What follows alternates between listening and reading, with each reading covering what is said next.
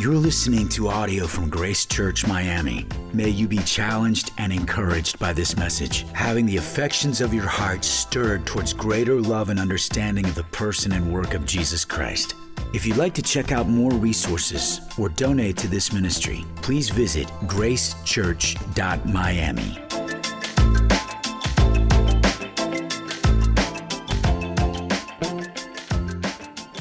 Do you know what communism is?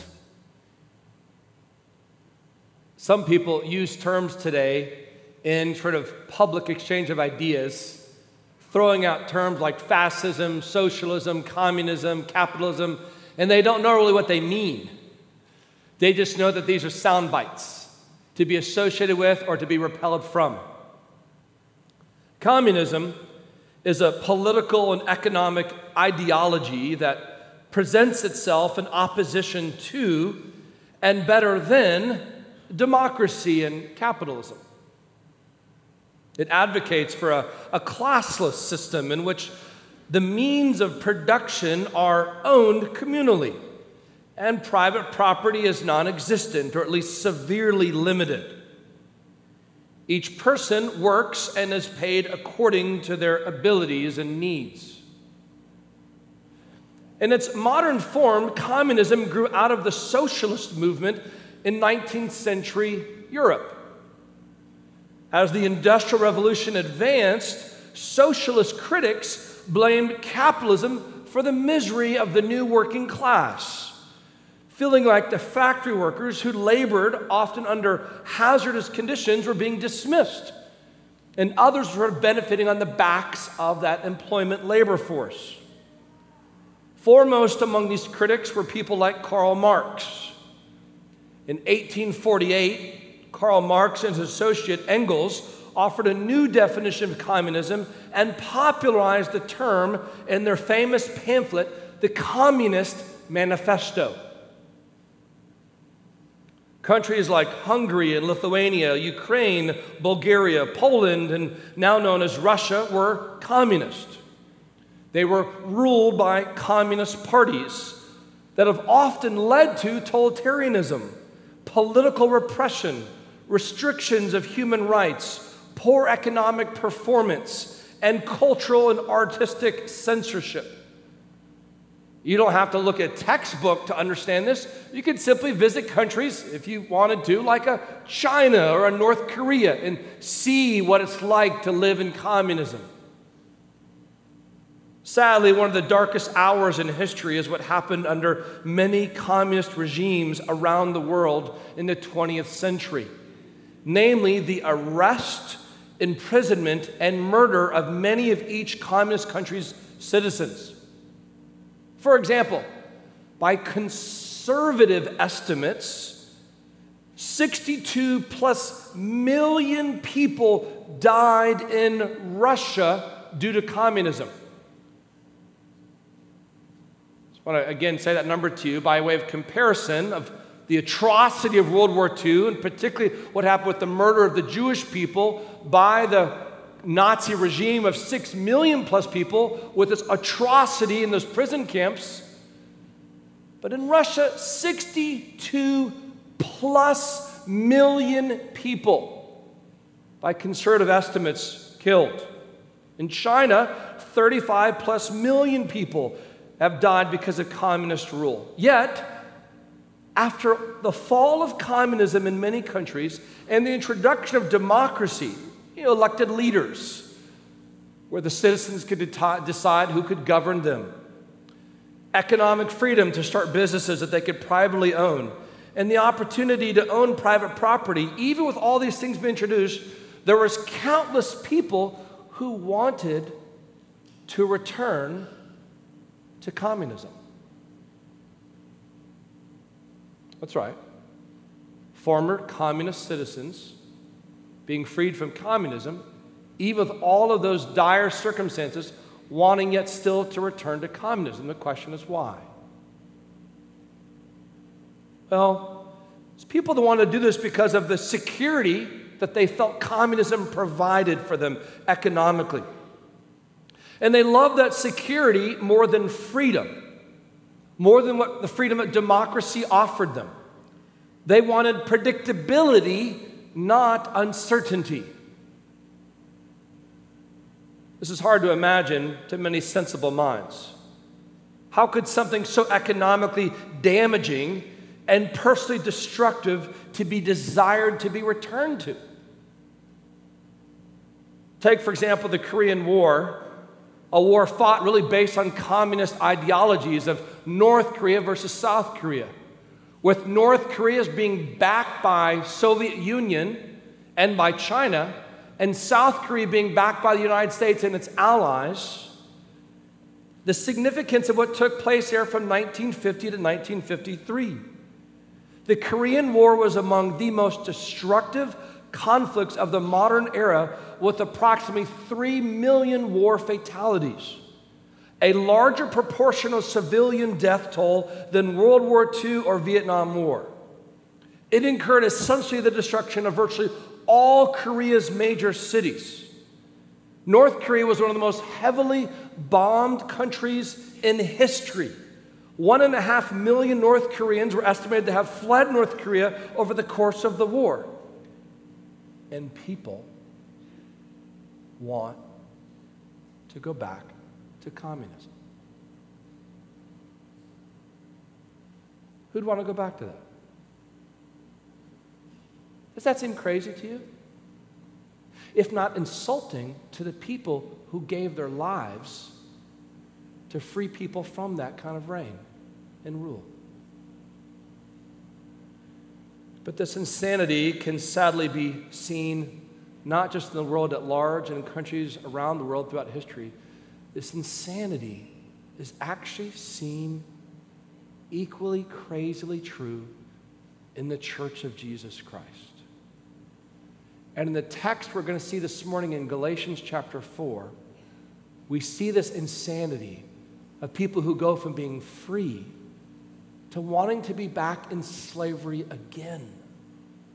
If you've not done so, please open your Bibles to Galatians chapter 4 as we see this text together. The book of Galatians, as we have seen in previous weeks and end of chapter 3 into chapter 4, these people have been freed from the tyranny of sin, the misery of trying to save themselves from their good works. They have been told that they don't want to do that anymore, and yet once again, they keep returning to doing so. Why? Because they would rather look to what they can do to provide assurance than look to what another has already done to provide them that assurance. They would rather trust in self-salvation than the salvation from another. Is this insanity or the height of human pride? Perhaps both. Just like some people of former communism would be tempted to return to communism under the illusion of security, so people today who have been taught the gospel are tempted to works righteousness out of the illusion that security by their actions versus freedom because of another actions will save them. That's exactly what we're going to see today in Galatians chapter 4. So if you would follow along in your Bibles as I read to you verses 8 through 20. Paul writes, "Formerly, when you did not know God, you were enslaved to those that by nature are not God's. But now that you have come to know God, or rather to be known by God, how can you turn back again to the weak and worthless elementary principles of the world, whose slaves you want to be once more? You observe days and months and seasons and years. I am afraid I may have labored over you in vain. Brothers, I entreat you, become as I am, for I also have become as you are. You did me no wrong. You know it was because of a bodily ailment that I preached the gospel to you at first. And though my condition was a trial to you, you did not scorn or despise me, but received me as an angel of God, as Christ Jesus. What then has become of your blessedness? For I testify to you that, if possible, you would have gouged out your eyes and given them to me. Have I then become your enemy by telling you the truth? They make much of you, but for no good purpose. They want to shut you out, that you may make much of them. It is always good to be made much of for a good purpose, and not only when I am present with you. My little children, for whom I am again in the anguish of childbirth until Christ is formed in you.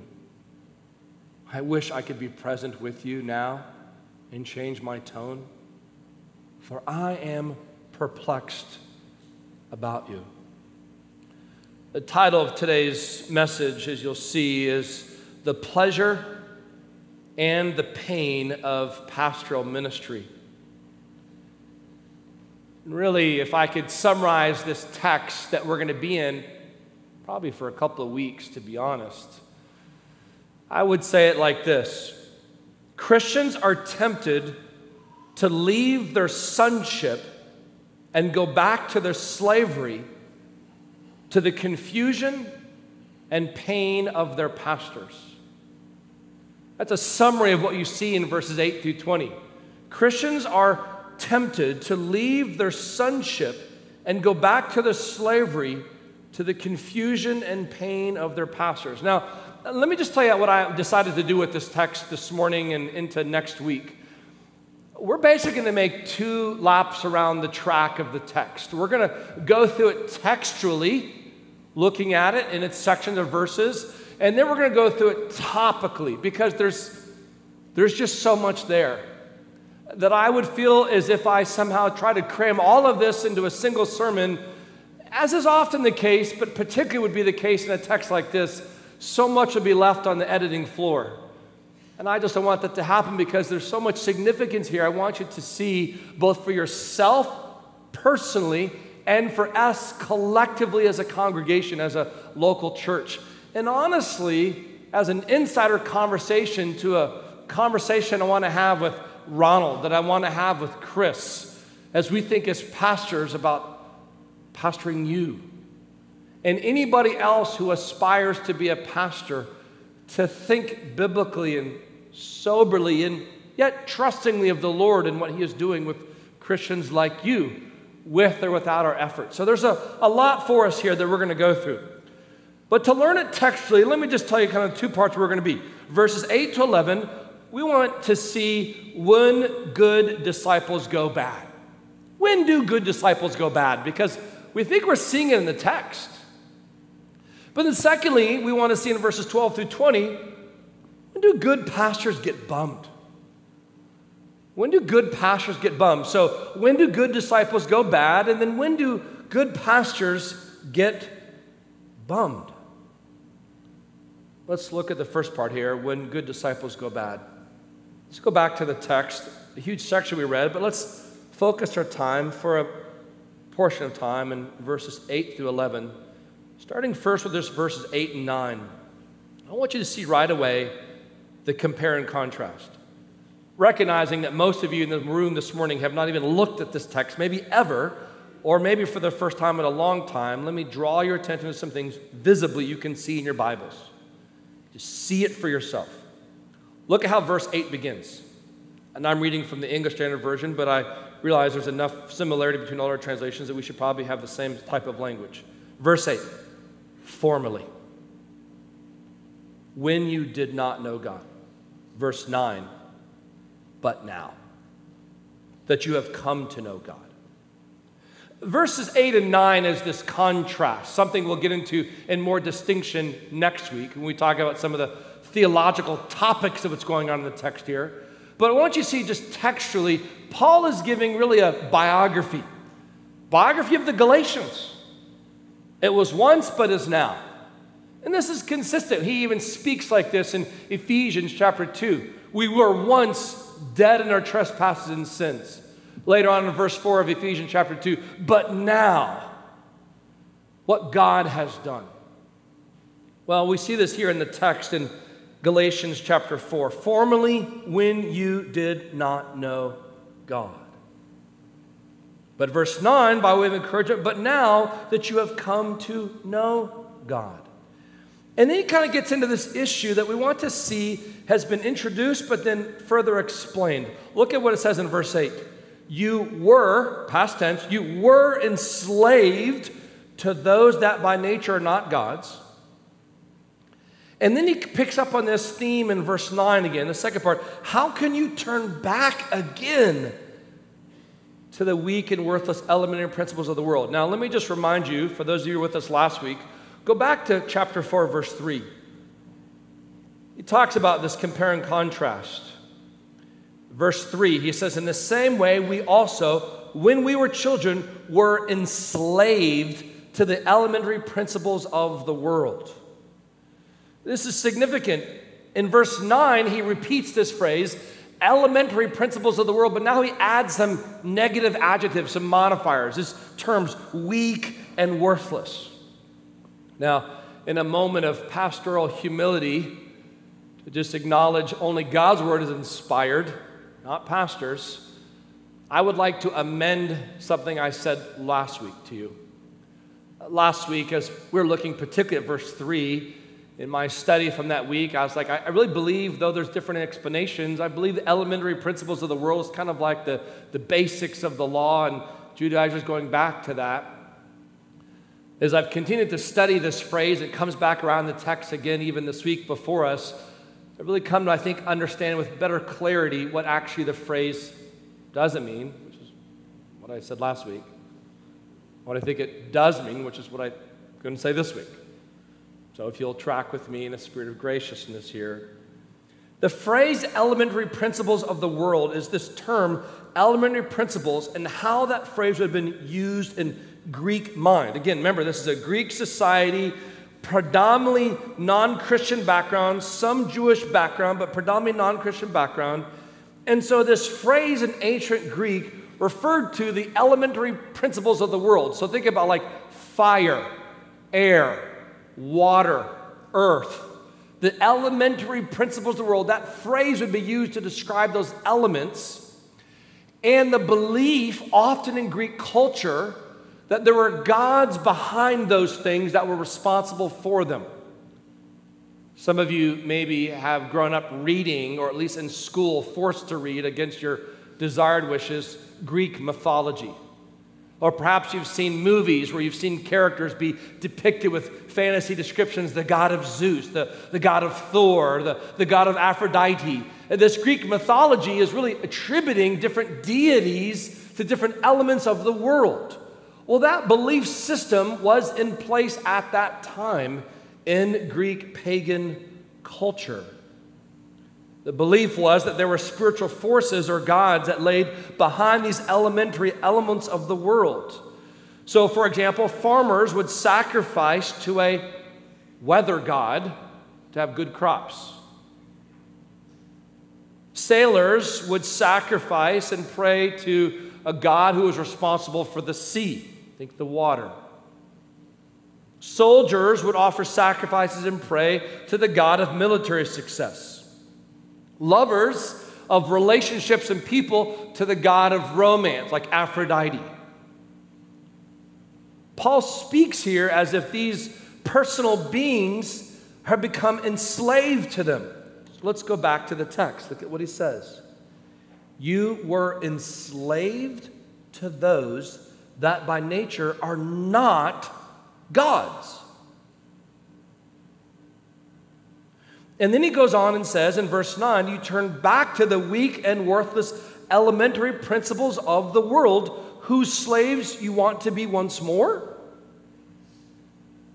This terminology that Paul uses is important to kind of unpack for you, because as you keep reading the Bible, if you're new to the Bible, as you keep reading it, you'll just continue to see that God is doing different things in how he teaches the people. For example, in 1 Corinthians, there's a whole debate about meat sacrificed to idols and whether or not Christians who don't believe in those idols should eat that meat. Am I somehow participating in worship of those gods by eating the meat from that religious worship system? It's the debate that they're having. In 1 Corinthians 10, Paul is not saying that these pagan gods really existed as if there was Zeus or Thor or Aphrodite, but he does say in 1 Corinthians 10, verse 20, that the sacrifices of pagans are offered to demons, not to God, and I do not want you to be participants with demons. What's he saying here? He's talking about that there are spiritual realities behind a false system of religious worship. So though there are no real gods like they're describing, there are demonic forces involved in those false belief systems that they're getting ensnared, they're getting trapped in. Now, why is Paul saying this? Paul's saying that though those gods do not exist, people can become enslaved by those forces when people desire to worship anything other than Jesus Christ. Now, probably for most of you, you're like, okay, that's culturally, historically interesting, but I think we're good, Eric. I mean, I can assure you, I have not in any way been tempted this week to pray to Zeus or to watch a movie Gladiator and see his small gods and have little wooden carved statues in my house. Some people here might. Don't do that. And most of you feel no, I think I'm good. Okay, but stay with me here for a second. Let's loiter here a little bit longer if we can to see what Paul's getting at, the principle behind it. Whenever we put our greatest hope, wherever we put our greatest hope, we will become enslaved to that hope if it's not in Christ. So let me ask you a question this morning. And what is your greatest hope? Money? Sex? Pleasure? Success? Beauty? Health? When we defy the things of this world, when we deify the things of this world, we become enslaved to them and by default serve them spiritually. They become our functional gods no matter what we tell the people we believe. Saying it differently, I can find out what you worship if I'm with you long enough to see what you value and place your greatest hope in. Tracing your joy, tracing your contentment, tracing your hope. These desires become our gods, and we become religiously devoted to them. Now, here is where the text gets shocking. You would think that Paul is basically saying, don't go back to those false gods. But I want you to see what he says next in verse 10. Because that's what gets kind of crazy for us. At the end of verse 9, he says, whose slaves you want to be once more, ? And he says this, you observe days and months and seasons and years. What? What's happening here? This doesn't look like they went back to what they did before. Yes and no. Here's the problem. They traded one false system of worship for another one. They went from their Gentile roots, remember the context of the book of Galatians, to listening to the false teachers of the Judaizers, and it became, in their attempt by effort and by interest, good Jewish practicing law-abiding citizens. Verse 10 is describing these Gentile people who are now putting their hope in observing all of the Jewish calendar sacrifices. He is saying in summary fashion, you are going back to something that is fundamentally flawed, but it looks externally different because it looks so cleaned up and honestly commendably religious. This is profound. Because what he's describing here with this reference to days and months and seasons and years is that they are observing these special times thinking that they would gain merit before God. But God had already made it clear that works could not be added to faith as a grounds for either their justification, becoming a Christian, or their sanctification growing as a Christian. Some of you know personally what it's like, because of your history, to deal with drug addiction. Some of you have a history of drug abuse. Others of you have friends or family that, not historically in the past, but presently, today, struggle with drug abuse. Drug abuse is a real problem for a lot of people, a chronic problem which millions of dollars have been thrown at to try to address it. And drug use is scary, not only because of what it does to a person initially, but what it does to them eventually is it just destroys their life, and it drags everybody in their family sphere and friendship into the black hole of that decision. There's a movie that came out in 2018 titled The Beautiful Boy. It tries to capture this reality based on the best-selling pair of memoirs from father and son David and Nick Sheriff. It chronicles the heartbreaking and inspiring experience of survival, relapse, and recovery in a family coping with drug addiction over many, many years. One of the things that's sad about drug addiction is how it often introduces another drug in a long series of addictions. So, for example, did you know that cocaine, which is rated by many in sort of pharmaceutical language as the most addictive drug, and it is so because of what it does to the body, how it's a stimulant, creating an intense high, flooding the brain with dopamine, involving in pleasure, it begins to significantly short-live that effect, and you have to have more cocaine. But did you know that oftentimes cocaine users eventually become methamphetamine users? They switch over from cocaine to meth. The reason they do this is because meth is a lot more accessible. It's just available. And it's a lot more costly, not as costly as cocaine is. And so often methamphetamine users previously used to be some other drug user, cocaine or otherwise, heroin or etc. Methamphetamine is equally as damaging.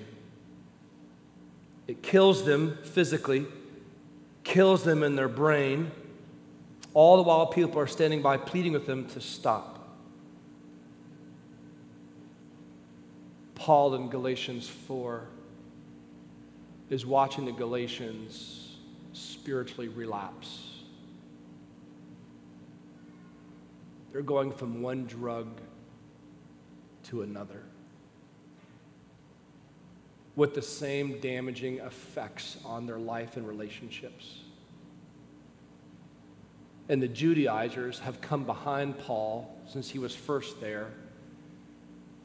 And like a drug pusher, they're pushing the spiritual peddling of false heresy that they know the way, that they can show them the better way and introduce them to God's way, twisting the scriptures, quoting it out of context to support themselves in their opinion of what they think of themselves.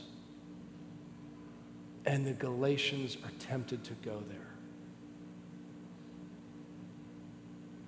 And this is why he says in verse 11, I am afraid I may have labored over you in vain. I think what's significant, there's two parts to this. Part one is coming to Christ is celebratory, commendable, rejoicing and praising God for. But also to be cautious to say, once you come to Christ, that you'll never be tempted to be drawn back away from Christ. And even those who seemingly represent what is truth actually just represent lies.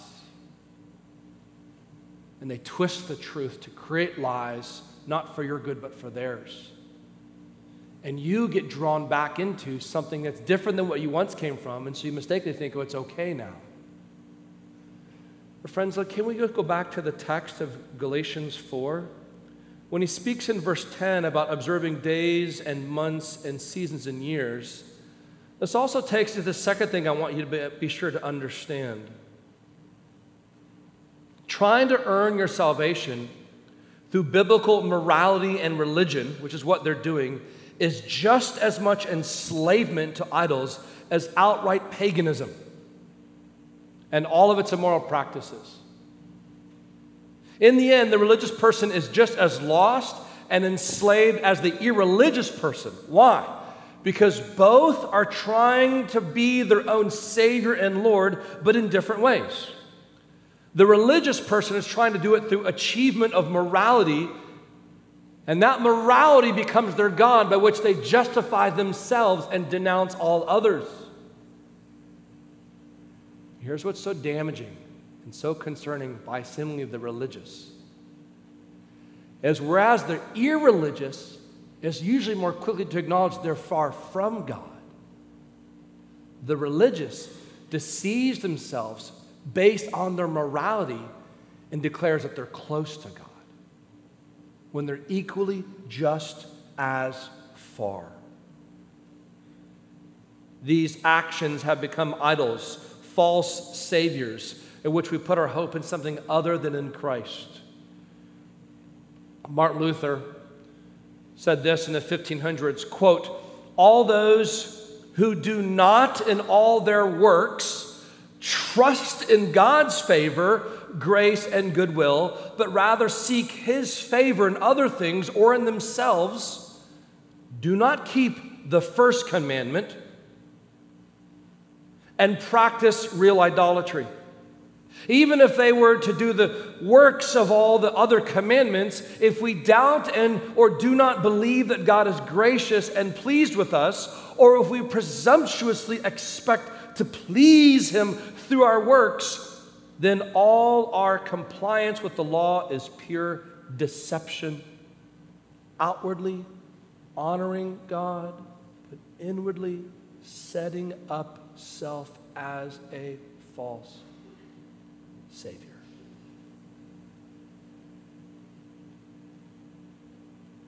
Why is this important? Because it might be understandable, if you've been here for any allotment of time, that you maybe think the gospel is for those who are far off in immorality. Like people that are like hungover, sitting here based on what they did last night. People who are still sleeping with their boyfriends and girlfriends, who probably should stop doing that. People who are still fighting against drug addiction. So the gospel is for those people. And to that I would say, it is. But the mistake to make would be to think, because I'm not like them, I speak well, I act well, I dress well, I behave well, that by my works you can see how well I am. That becomes a substitute Savior if your hope for God's acceptance of you is based on that kind of morality-driven thinking. And you know who to illustrate this with? Luke 15. Jesus is having a conversation about what? The famous story of the prodigal son. By show of hands, how many of you have heard of the story of the prodigal son? Okay, a lot of you. Not all of you, a lot of you. For those of you who know the story of the prodigal son, you think, understandably, wow, God can love somebody like that, then He can love me. True. But do you know who He's teaching that story to? You know who Jesus is talking to when He explains that? You can see in the text, He's talking to Pharisees. And the other character in the parable of the prodigal son that He introduces and explains is the elder brother, who was mad at the father because the father welcomes the son and throws a feast for him. And the elder brother is saying, listen, Dad, I did everything right. I obeyed you. I did everything right I was supposed to do. Why are you not celebrating me? And the son in the story with the father is realizing the reality that one actually who you thought was lost was found, and one who you thought was found in the end turns out to be lost. As he turns the story and explains to the Pharisees that they are that elder brother.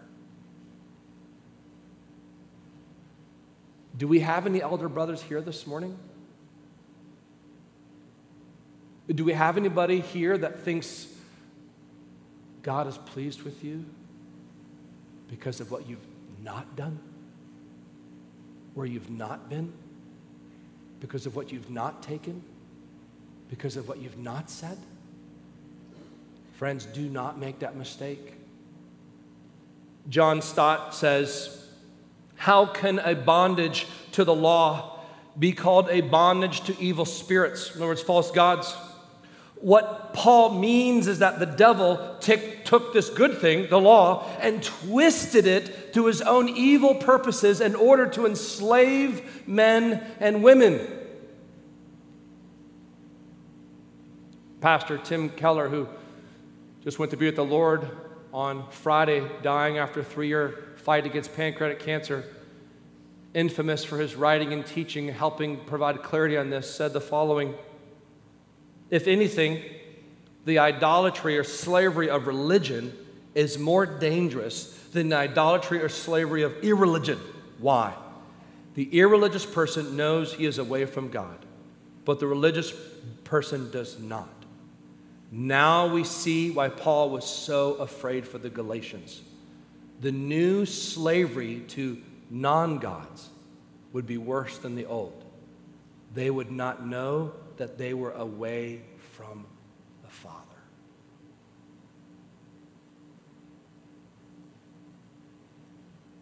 Friends, God wants to be clear to all people in all places that we all have to come before Christ and say, I only have hope in Christ.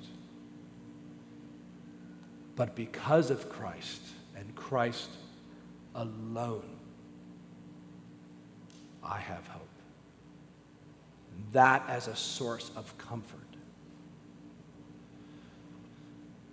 I told you, we might be in it for a week or two. At this rate, maybe 3. You'll see, as Paul transitions in verse 11 to verse 12, he moves honestly into verses 12 through 20 from appealing to them historically and theologically to appealing to them relationally. He takes their head in his hands metaphorically and he says, listen, people, you know me. I have been there with you. Look at me. You have heard me, now see me.